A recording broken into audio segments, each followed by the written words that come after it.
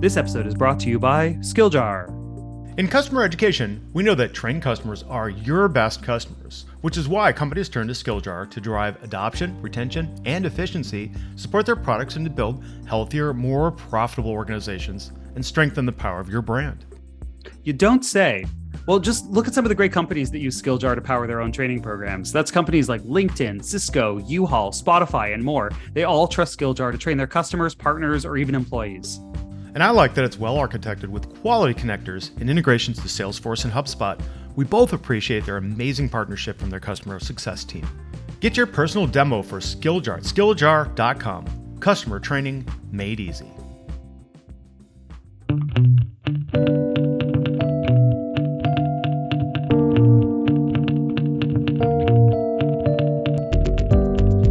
Welcome to C-Lab, the Customer Education Lab, where we explore how to build customer education programs, experiment with new approaches, and exterminate the myths and bad advice on site. I'm Adam Evermescu. And I'm Dave Darrington. Welcome, everybody. All right, what are we going to talk about today, Adam? I think this is the continuation of our book club, so to speak. Yeah, and what better day to have a book club than on National TikTok Day? Ooh. Not TikTok. TikTok. As in TikTok. The noise a Not clock like makes.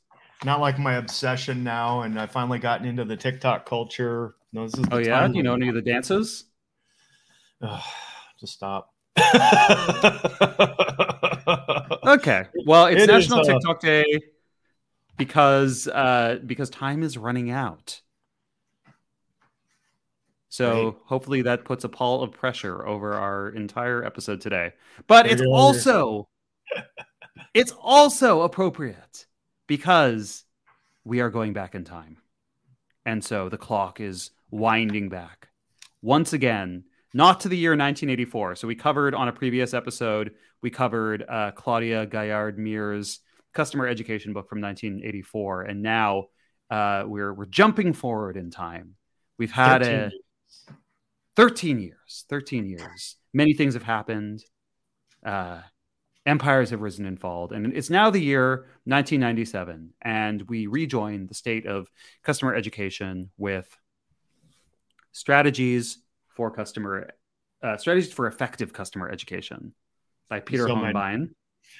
Look how many notes I've got here. I can't even open it anymore. It's stuffed full of notes. But yeah, so we're continuing our review of historical customer education books, and this is an interesting one. We'll walk through it, but it's interesting, first of all, to see like where the state of customer education is in this book, because it's evolved, but it still has, I think, quite a bit of continuity with what Dr. Meir described in the previous book, and yet the angle that this book comes at it from is very different. It's refreshing, actually. This one I think read a little bit easier, and I liked how it was structured, and it did a lot of trends, and there were some more use cases or case studies in it. Plus, from a high level, what I really dug about this, just paging through again and looking at my notes, there are some templates and methodologies in here that I'm going to be using as I update my own strategic content. This is a great book. This is a great find. Where'd you find there's it? Actually some like actionable tools. Where did I find it? I don't know. I don't know where I found this one. But I mean, you don't find a lot of books with customer education in the title. I was even skimming through the notes in which Claudia's book was the first reference, if I looked at correctly. But not a lot of books out there that even reference customer education. I think we've hit most of them now. Your book, Barry's, Claudia's book, this book, maybe some topical papers or something. I know we had there are some papers out there. We did Julia did one on Julia Kubrick's, and then we also did we didn't. There's another paper that I read out there that's about customer education that maybe we can cover sometime in the future. But maybe it's important to start here by the difference in positioning of the books, because The previous one was written more as, let's say, like an academic study on the state of customer education, because her thesis in that book was companies are doing this thing called customer education and they're putting money into it, but they don't know what it's called and they don't know that it's this distinct practice. And so I think her project was to find and define continuity between all these different fields of customer education. I'd go along with that, and I would say basically then we as an industry or a category, or what do we call ourselves? A field, a discipline, a practice, whatever. All. I think now what that allows us to do is, if I were to frame this up, take a drink. Take a drink, everyone. I'll say telemetry next. Oh no! All right. We're munging your catchphrases. Munging, yeah, there's three. We pinned down the date to the genesis of customer education to at least 1984.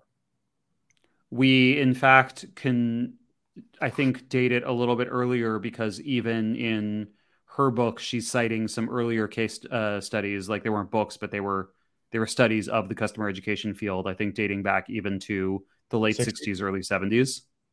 So now it's 1997. Companies have kind of kept doing these similar customer education activities, but not necessarily calling them customer education, because now you have Peter Hohnbein, who's coming at this from a very different angle. He is writing this book for the American Marketing Association, and he is picking up on a similar hypothesis, which is that there are companies out here who are educating their customers. But his project here is not the same as the other book. His project is less about trying to define and name what this field is. He's rather observing that companies are doing this, and companies are seeing benefits from doing this. So his project is more to give you a set of strategies that you can use to build your own customer education practice, similar to the companies that he's profiling in this book. Yeah, I was just going back and looking through his, the book matter and the front page. I like how this. Can I read this? Because I think this helps frame up what we're going to talk about. So Peter Hohnbein says, "Ever try to program a VCR or assemble your child's play equipment? These are just two of hundreds of examples of frustrating experiences that alienate customers from new products and the companies that make them. These products fail not because of poor quality or because they can't meet and even exceed customer needs. They fail because customers don't understand how to get the benefits these products can deliver." You could say the exact same thing about software today. And hardware, right? Customer exists for hardware today as well. Yeah, but what I want to open space for here in this, make kind of feel weird. The felt experience of customer education to me has always been B2B, SaaS, and software and stuff. And now what I feel like after reading the last book and now reading this book and thinking about the companies that we're talking about in it and the use cases that we're talking about, it's expanded the scope a little bit. It's not just software. Yeah, B2B software is one form of customer education. And specifically, I think this kind of goes back to our hypothesis that we were getting at in the 1984 book, which is like, why was there this momentum around naming the category customer education and describing this as a consolidated practice? And then, like, kind of by the time we got into this field in, various points in the 2000s, it had, like, people weren't calling it that anymore, and it didn't feel like it had continuity or contiguity with the forms of customer education being described in these books, which are more like sales and marketing based. And I think maybe part of that is related to the industry. So, like, a lot of what we see here, these customer education efforts, they are no longer going to be labeled as customer education for some of the industries that are being described, like some of the consumer packaged goods or like financial retail. Like, it's just not being called customer education there anymore. Whereas in software and specifically in SaaS, we had a need to create a different way to educate our customers on the products that we have because of the SaaS business model and because customers have to be constantly relearning how to use the product. So we kind of came up with not a new name for it, an old name for it. We revived an old name for it to describe a different way of educating our customers, which was, I think, standing in contrast in some ways to both education services, which was tied to the idea more of like on-prem software, where you needed to make this strong investment in delivering services to your customers to have them be able to operate the software that they were learning how to use. But also in contrast, and I think this is kind of where we get back to this book, to something like product marketing, which is I think what is being called customer education in this book, which is being primarily described as a marketing practice that ultimately yields customer service goals. That, I think, became product marketing. And I was thinking about this because my first job on the my first job was working for like an instructional design courseware vendor. But the first time I moved in-house, I was thinking about this. I reported into a marketing org, and I forgot about that until I started reading this book.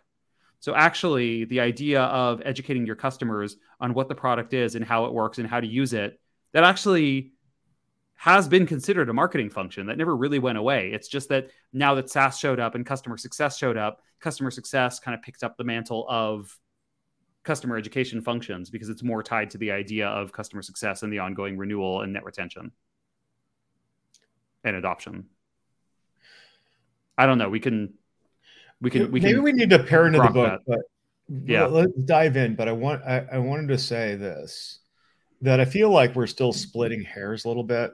And the more we do this research and we think and we reconnect to our past and we say, well, what did we do? Oh, now this, I'm not going to repeat what you said, but it's customer education. It's been here for a long time. We can call it product education or product marketing or whatever.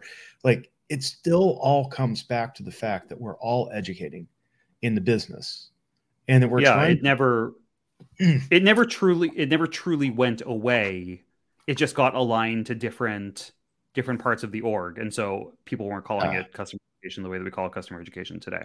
Yeah, and I think we'll get into this, but I think that bothers me a lot because it bothers me in that we're all doing the same kind of function, yet it's like, people change names. And we talked about this in a previous podcast where,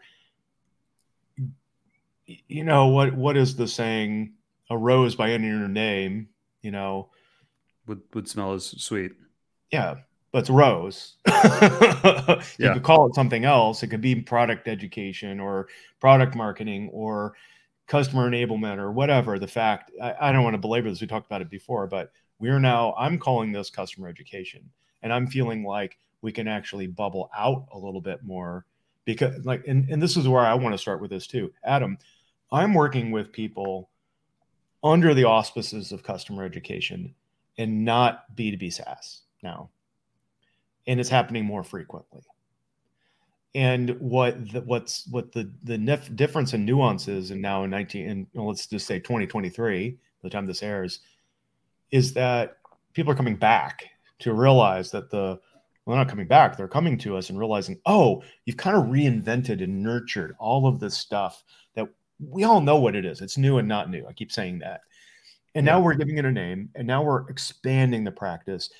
But we need to go back to our roots again and say, okay, now let's pursue this marketing aspect of it, particularly. Yeah, and this talking marketing, it blows up every time we have a discussion about marketing in a good way. Yeah. So that was a good frame up. I think now we're ready to get into the book, because really the idea here is he's describing customer education as a marketing function, but he describes a lot of the same goals, including like customer service goals that we think of today. Exactly. And specifically, one of the things he starts with in the introduction is he's describing a trend where he says more businesses are considering their customers as learners. And he attributes that to the growing complexity of products in the market. as well as a few other trends. So this is kind of like where the book dates itself a little bit, and it doesn't really do it that much afterwards. But he starts by talking about the days of writing for a product brochure are now over because you can now log into the company's World Wide Web homepage and get the knowledge you need at the touch of a key. So we're at that point in history now, right, where things are actually coming online and you're able to get information remotely. And because of that wealth of information, he says customers are getting smarter due to the information age. But, and this is a quote, information alone is goal free. We must grapple with the information to make sense of it. Thus, customer education is about structuring the information so that it can be absorbed and applied. I really like that. Yeah. Curation, so, that grappling, that gosh, I wish I can remember the book that I read, Adam, but it goes along with this evolution of an organization, the evolution of a business. And if I could do this is an audio podcast. Think about a beginning of a company's journey, and you have a big circle or an oval, and then you have little circles or ovals in that big circle, and they start to grow. So you have a seed of support, and the seed of sales, and the seed of marketing, and they start to grow to fill that space, which is the space, problem set space of your business. And that fluid around all of these bubbles, like support as a problem because people call in and ask education questions or questions that could be solved by education. Salespeople have the same problem. Support, like, I said support twice, but is meaning professional services. This episode is brought to you by Intellum. You know Intellum, we've had them on the show before, and if you've been listening to this podcast, you know that customer education leads to retention and revenue. So the Intellum platform gives you everything you need to educate your customers, partners, and employees on the products and services you sell. They've got a great platform, they've got Evolve as an authoring tool, and with Intellum, put it all together, you can deliver highly personalized and engaging learning experiences, give your customers a single destination for all their learning needs, and create and manage a wide range of content. So check them out today at try.intellum.com/CE Labs. That's CELABS. There's all this stuff that hasn't been taken care of. And I like to say this kind of frames up as we're perceptually changing our impression of a customer as a learner, not just somebody who's paying us money. They're a learner first. Wow, that changes the entire framework of how we pursue them and we work with them and partner with them. That's true. And it's interesting to see him calling out these trends here in 1997, which these pretty much all come true to varying capacities. So I'll very quickly outline the ones that he talks about. He talks, number one, about the trend of the knowledge-based business, so that it's no longer just about delivering information to a customer, but rather that companies also have to be learning from customers and tailoring their solutions to them. So he gives an example of like a tennis racket that glows where the ball hit it, so you can learn where how to play tennis better. But if you extrapolate that back to what we do in software or even in hardware, like this exists now. This is what smart devices are. This is what CRMs help us do. So we have continuity when we work with our customers. Like we have all become learning businesses in the sense that we learn from our customers and we retain that memory. We don't often call it as such, though. Right, we don't. But it implies that businesses have to consider what customers want, like how they want to get value from your product and educate them on how to do it. So that kind of ties into trend number 2, which is he talks about the rise of solution selling and relationship marketing, which is the idea that customers don't want products, they want solutions to problems that they're having, which implies that we need to help customers make that solution work for them. And then the byproduct he calls out is that we form relationships with customers once we've helped them solve their problems. That's still true. Solution selling is very much alive today. And those relationships have stemmed or have grown into what I would say is more customer success motions, right? Yeah, exactly. And like solutions marketing exists as well. You see it pre-sales and post-sales, but those should be working together. And then trend number 3 is the one that I talked about earlier, where I was kind of like making fun of the World Wide Web touch of a button thing. But basically, he's calling out that now information is much more widely accessible, and we don't need to rely on analog ways of delivering information to customers. So he calls out that increasingly expensive trainings with travel, doing on-site, all of that is already starting to decline, even in 1997, in favor of distance education is the term he uses for it, but we might call it now like remote or virtual. And also he calls out the dynamic that creates more of an expectation that things are going to be updated in real time. It's not like you update your brochure once a year. If it's online, you can just update it. So this is something you didn't really have to think about, back in the Claudia Gaillard Mir era. Not at all. Yeah. And then trend 4, this is interesting because I wasn't really around for this one and it never fully clicked with me that this is how it used to be. But he calls out that companies have been downsizing their internal training departments in the 90s, meaning that vendors are now responsible for doing the training of customers on their products. And it didn't occur to me that that's actually something that would have lived in internal training previous to this, because you would have built expertise internally on how to use these products or how to operate them and trained your own staff on them. Yeah. And now like those L&D people are being let go and the vendors are responsible for training the customers to be successful. In that time period is what you're talking about. In that time period. Yeah. I mean, this spurs so many things that I want to talk about today, but in that time period, it was really fun because I was reading this book and I was going back in time because I've been there all along. When I used to work at a company called Mallinckrodt Pharmaceuticals, and I was the manager of the technical computing group at the time. My job was to help implement and adopt softwares we call them management execution systems and laboratory management systems, or laboratory, they would do the data. It was equivalent of an LMS for almost the same thing. And the fun transition. And so I got to say this because it helps in my mind at least frame up the discussion we're going to have. I remember being in that era where I was working in a laboratory and using these very sophisticated applications. Software was my life every day. I mean, I did more software work than I did lab work.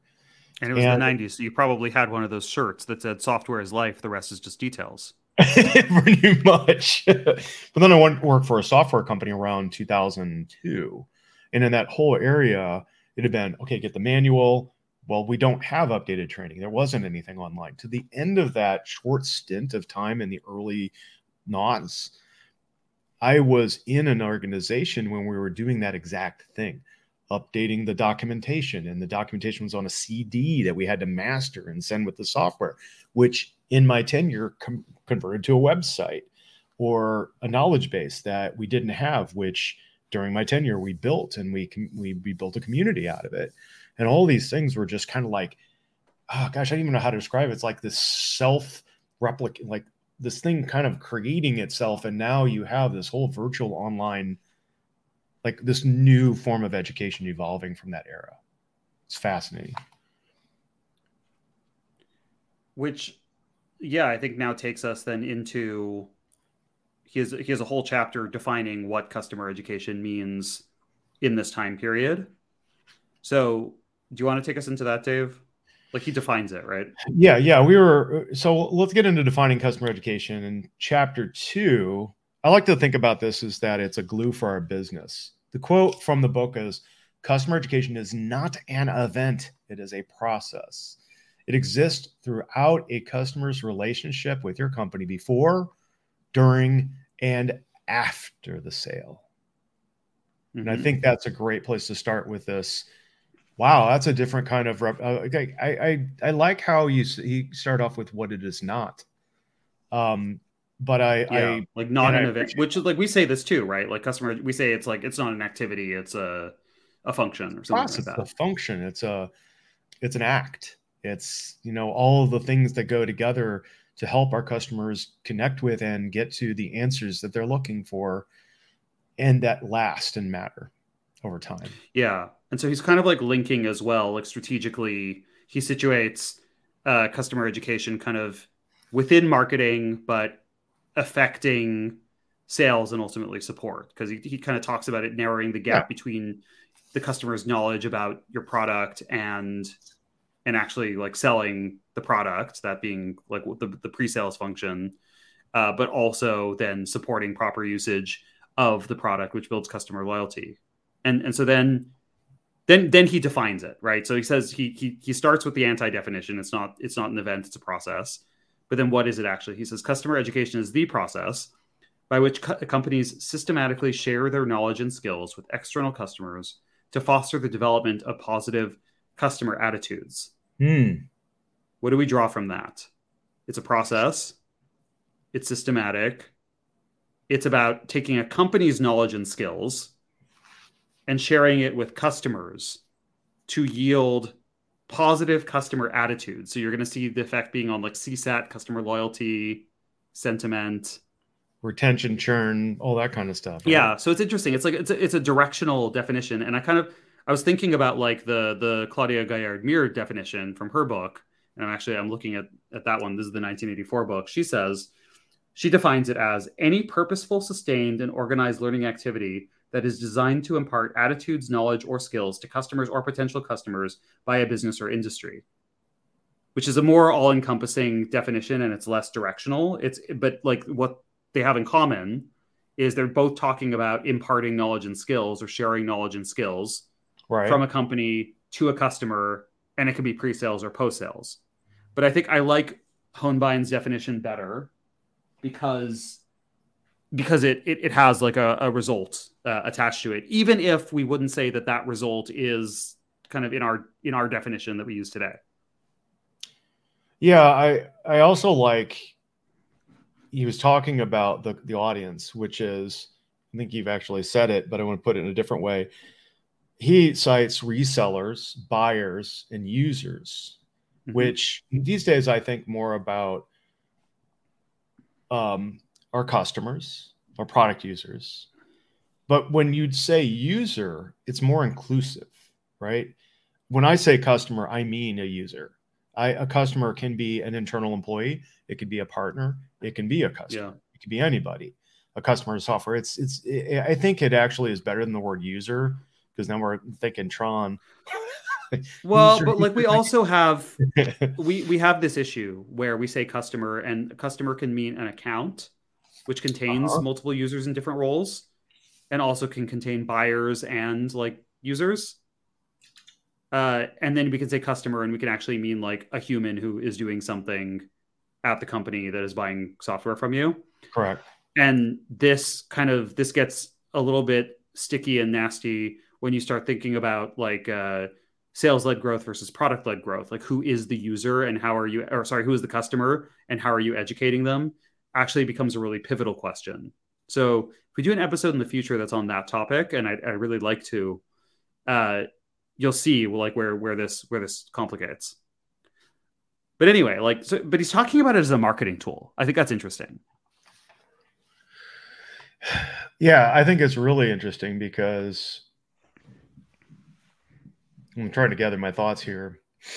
Remember the last time we did, and again, I think you let in with this. We did this whole recording. We were trying to cover all of the different parts of the customer life cycle, starting with marketing. Yeah. We got stuck on marketing. We did 2 episodes on that, and then it exploded. It's one of the most popular episodes ever.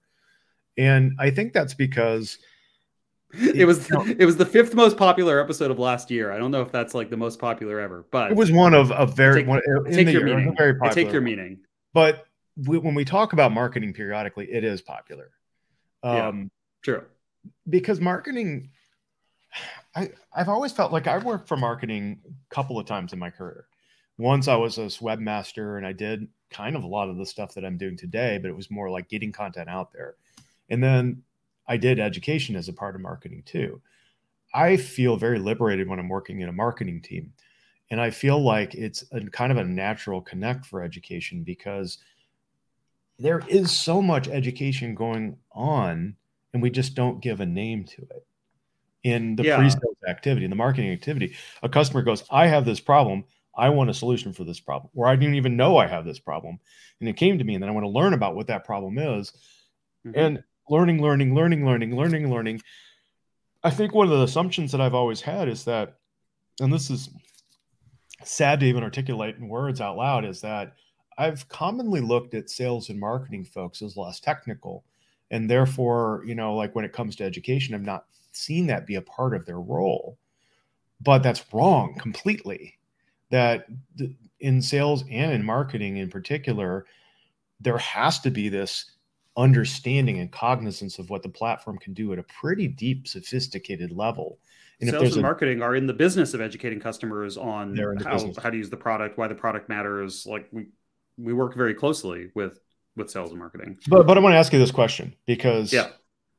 and this is kind of personal, but I'm asking you, have you seen in your tenure as a customer education professional that sales and marketing had less or more of a role to play in education current times? Oh, yeah, in my career, not in the Yeah, 90s. in your career, and not in this book, not in the context of this book, but I'm Well, talking about. I told you, I originally reported into a marketing department, which I Yeah. just realized recently. I've always partnered very closely with marketing, even when I didn't sit in marketing. Mm-hmm. Product marketers, customer marketers have been some of my very best friends in making any of this stuff happen. And I believe in many ways that like product marketing or customer marketing, it's the flip side of the same coin as customer education. Great. And so while in this book, for instance, you see a lot of examples where you've got like salespeople on the floor doing the training to customers, and that's something that's sort of like I think that's phased out a little bit. Even though I see it happen. Like it's not like it's entirely disappeared, but it doesn't appear to be like the model in the way that it is in these books. Um, Things have centralized a little bit more. But you see it happening. And then I think the other piece that like the other dynamic that he's describing is back to this like reseller buyer user thing. He's kind of making the point that customer education is ultimately not just about educating a user on how to use your product, but a user is going to be in an account with a buyer. So the buyer needs to be educated on how to buy the product and on how to Sure. educate the user to use the product. But the buyer might not be buying directly from you. They might be buying from a reseller. So the reseller needs to be educated to buy the product. And I'll give you some examples, right? So Okay, he cool. talks about like a pepper spray company. They're not just like putting instructions on the pepper spray label. They make like a training video where a police officer shows you techniques on how to use the pepper spray and how to use it safety. Or he gives an example of Grease Monkey, which is like an oil change Yeah. company, having the technicians on the floor teaching customers what they're doing during an oil change. And then he's talking about like Boeing training airlines on how to use their planes. Those are all product based. And here he's talking about like the 4 P's of marketing: product, pricing, promotion, and I forget what the fourth P is. But he kind of situates it between product and promotion. Those are all educating customers on like what the product is and why it's important. Yeah. Then he gives examples of customer education for promotion. And there he gives an example of like Sony's industrial video department going to trade shows and having people sit and like test drive the editing modules. Or Merrill Lynch shows up again. They were in the last book. Yeah. And Yeah. they're still doing public education with brochures and seminars. So this stuff is still happening. And the interesting thing is it's happening pre-sales with the goal of the customer either making a more informed buying decision, which is sort of like the promotion piece, or being able to choose and then properly use a product so they'll use it again, which is like the product piece. But he considers that all marketing because it's being delivered primarily, I think, pre-sales. And I think maybe he's saying in some sense that like even a company providing support is also still close enough related to a marketing function, Yeah. because I think org charts were different. It's still education, is our point. It is still education. And So I yeah, don't know if I care where it's being done. I think customer education is customer education. It's an example of the fluidity of our practice. It can be applied in many ways and up the stream, down the stream. But I think if I were to say anything, I really like this. I mean, I think it's actually very impactful to think our marketing team is so into helping our customers truly understand the value of the product, how the product can be used correctly. This is nothing different than we're doing today. no, and I think like where he clarifies this, like where this all comes into focus is at the end of the chapter, he closes it out by talking about the goals of customer education. And he highlights three. He talks about sales, trust, and satisfaction. So, customer education, he says, as customer education as a means to stimulate sales has long been a staple for business. You got to educate customers about what the product is. That's Mm-hmm. marketing. Yeah. Um, and then you have salespeople actually delivering training. So that's the pre-sales motion that we've been talking about. Then he talks about building trust. This is the helping sales approach that Bill Kashard and Rob Castaneda and Service Rocket always talk about. By helping customers understand the field and understand the product and not like actively trying to sell, you actually build trust with them as an organization. So here he says like customer education serves a long-term strategic purpose to help customers become better customers. Interesting, right? Educated customer is our best customer, and that was the one that came out of Claudia's book. That's true. That was in the other book. And then finally, he talks about increasing satisfaction. So this is, I think, closer to how we understand product training today. You use the product better, you're going to be more satisfied with it. And he gives a cool example here of Ferrari inviting people out to this like scholarship program in Italy where they go to a racetrack and some like Italian dude teaches them how to drive the car on their racetrack, which is also like that's not just satisfaction. That's today probably what we would call like surprise and delight. Imagine having all of your learning challenges solved. With Docebo's Learning Suite, an AI-powered LMS built for enterprise, you can tackle any challenge. You can easily create and manage content, deliver training, and measure the business impact of your programs. Docebo is built for customers, partners, and employees alike, with dozens of integrations to embed directly in the flow of work. Check out Docebo today at docebo.com.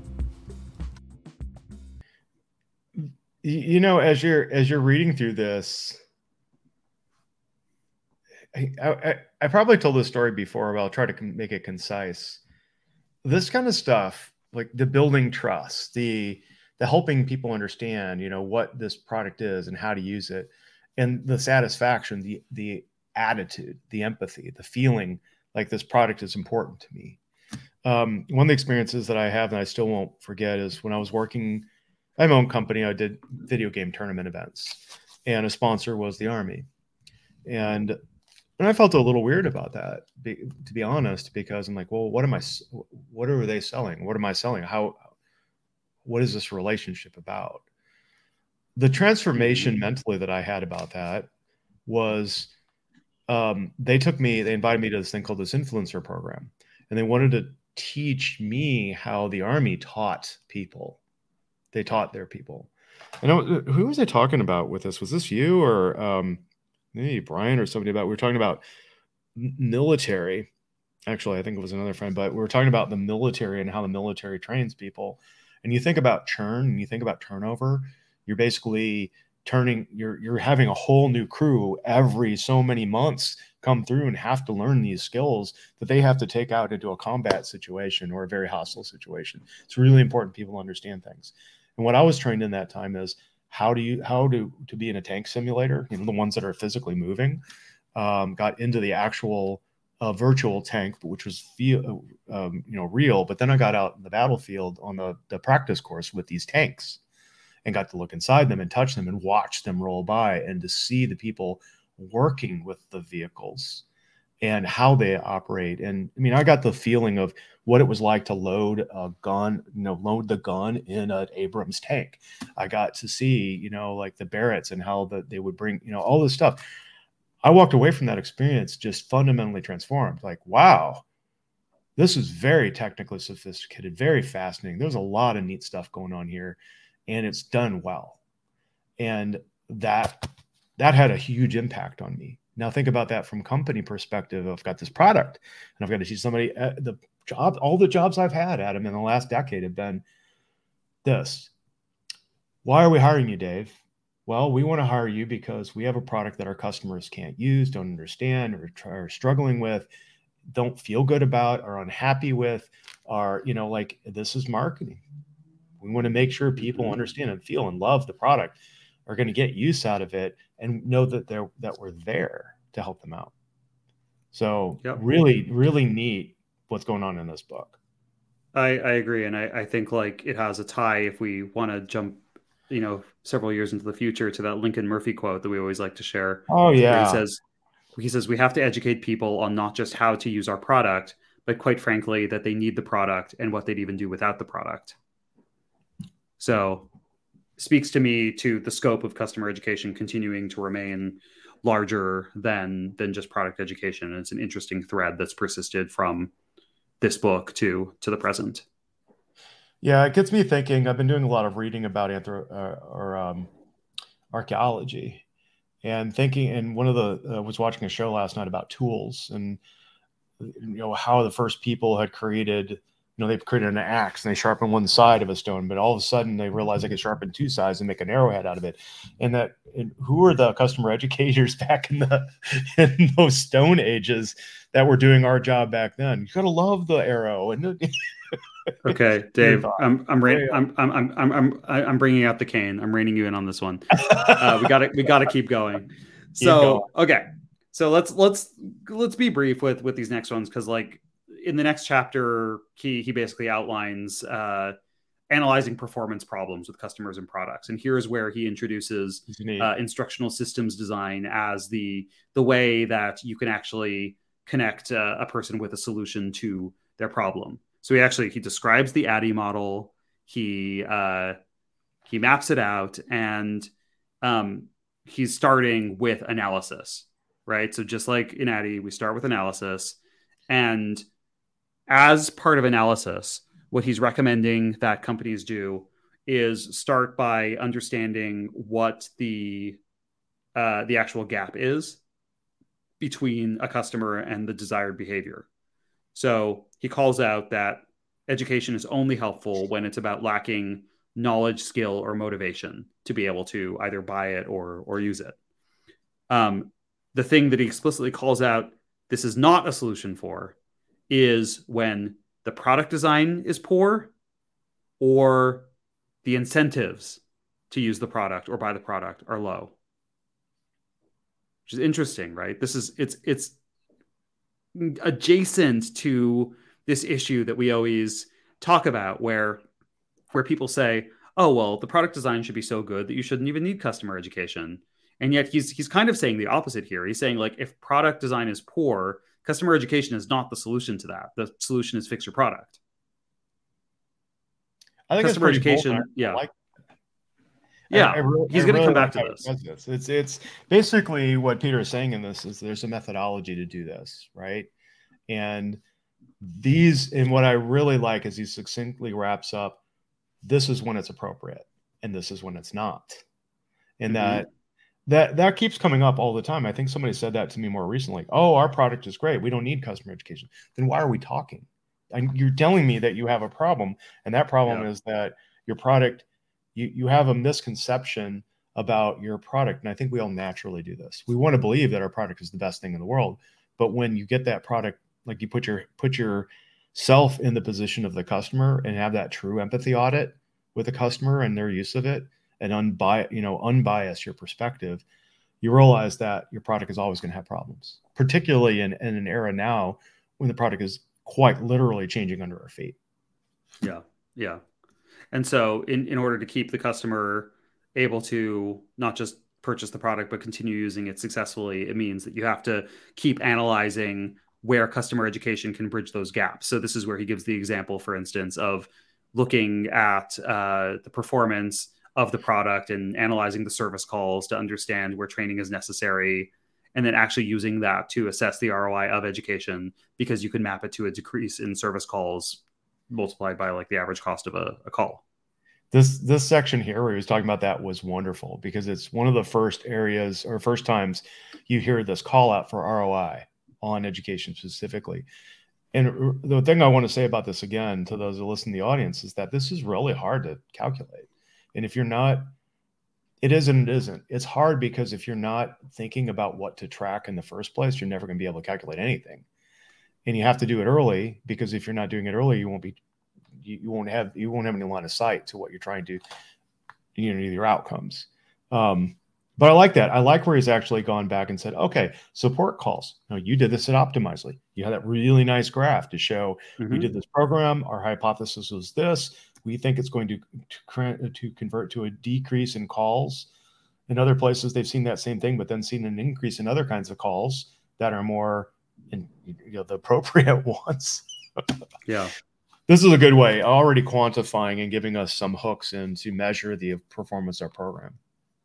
Yeah, absolutely. And so then, in thinking about like the different types of gaps that can be closed with the program, he points out, like, if it's a knowledge and skill problem, that's customer education's bread and butter. Especially, he calls out where new skills and technology or new systems and technologies are at play.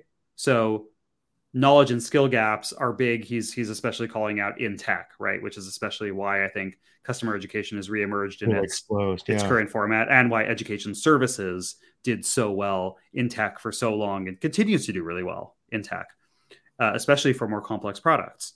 So like the example he gives here, though, is even on the buyer side. He's like talking about customers who are buying a computer need to learn a ton of new terminology before they can productively buy a computer, because in 1997, you don't necessarily know how to, I don't know if this is true. I feel like I knew how to compare like RAM and like the examples he brings up, but like a lot of customer. Oh yeah, totally. Taken, right? A lot of customers don't. Yeah. Back in those days, we had like PC Shopper magazine and stuff. And those of us hardcore nerds were, we had a feeling we had some of that stuff, but not everybody did. It wasn't like it is today where it's ubiquitous. Right. So sort of like with knowledge and skill, like you could talk about this post sales. We always talk about this post sales, but it's interesting that he also brings this up pre-sales. And this is actually what you would call product marketing today, right? Helping educate the customer on what the product is and how it's different from other products and how to make a more informed buying decision based on it. Yeah. So that's knowledge and skill. Think of that as an education role, but it absolutely is, even though it's you don't. And this is why I say like product marketing and education are our best friends. We're doing very similar things. And we're talking a lot, usually. Yeah. In cases where you're not, you should wonder and worry. We're using the same content a lot of the times. Yeah. But then like, what if it's not a knowledge and skill thing? So then it could be motivation. And then he divides it into whether it's intrinsic or extrinsic motivation. If it's intrinsic, that can be solved somewhat with customer education. And he has this like John Keller intrinsic motivation equation where he's like value times expectancy equals motivation. So value is like the value you'll get, and the expectancy is whether you expect to succeed with it. So here, the role education plays is both demonstrating the value that you'll get from the product, as well as increasing your expectancy, like meaning making you more confident that you'll be able to use it successfully. Yeah. So customer education can help with that for sure. Well, yeah, because we're chunking, we're breaking things down. We're trying to approach learning pathways with clear objectives to make it easy to find and build that content in a way that it's useful and it's there when a customer needs it. So totally. I like that call out. The formulaic call out is another one that goes into our methodologies for customer ed. Yeah. But then, like, what if it's not intrinsic motivation? What if it's not about your desire to use the product? What if it's an extrinsic motivation thing? So here is where he talks about if it's more like you're doing reseller education or like partner training programs, and the resellers don't actually have an incentive to sell your product, no amount of training is going to fix that.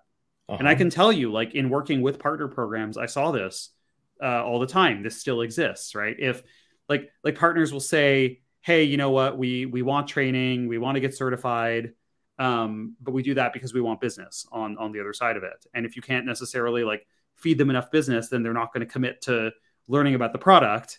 which makes you less confident to give them business, which makes them less confident to learn about the product, which makes you less confident to give them business, which makes you less confident to teach them about the product. So it's a cycle. And Okay, I can speak to this fairly intelligently now because I've been on both sides of it.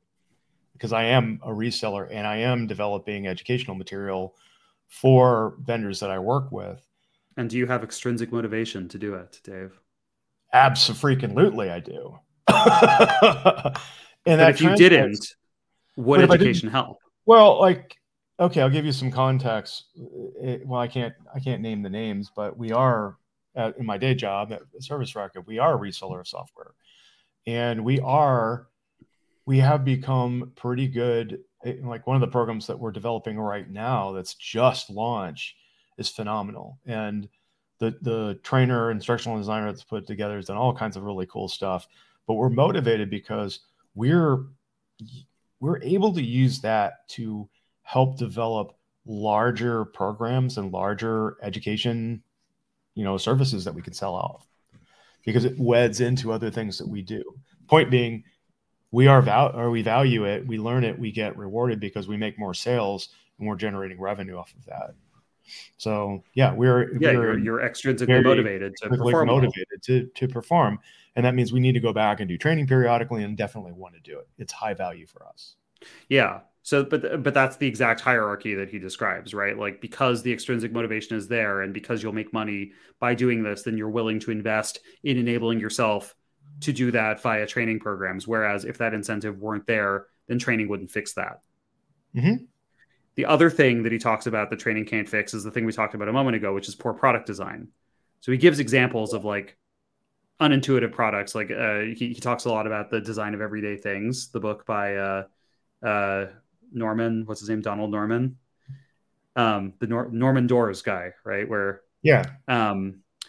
like the door looks like it should be a pull door, but it's actually a push door because the affordances like kind of signal to you that it works a different way. So he's like,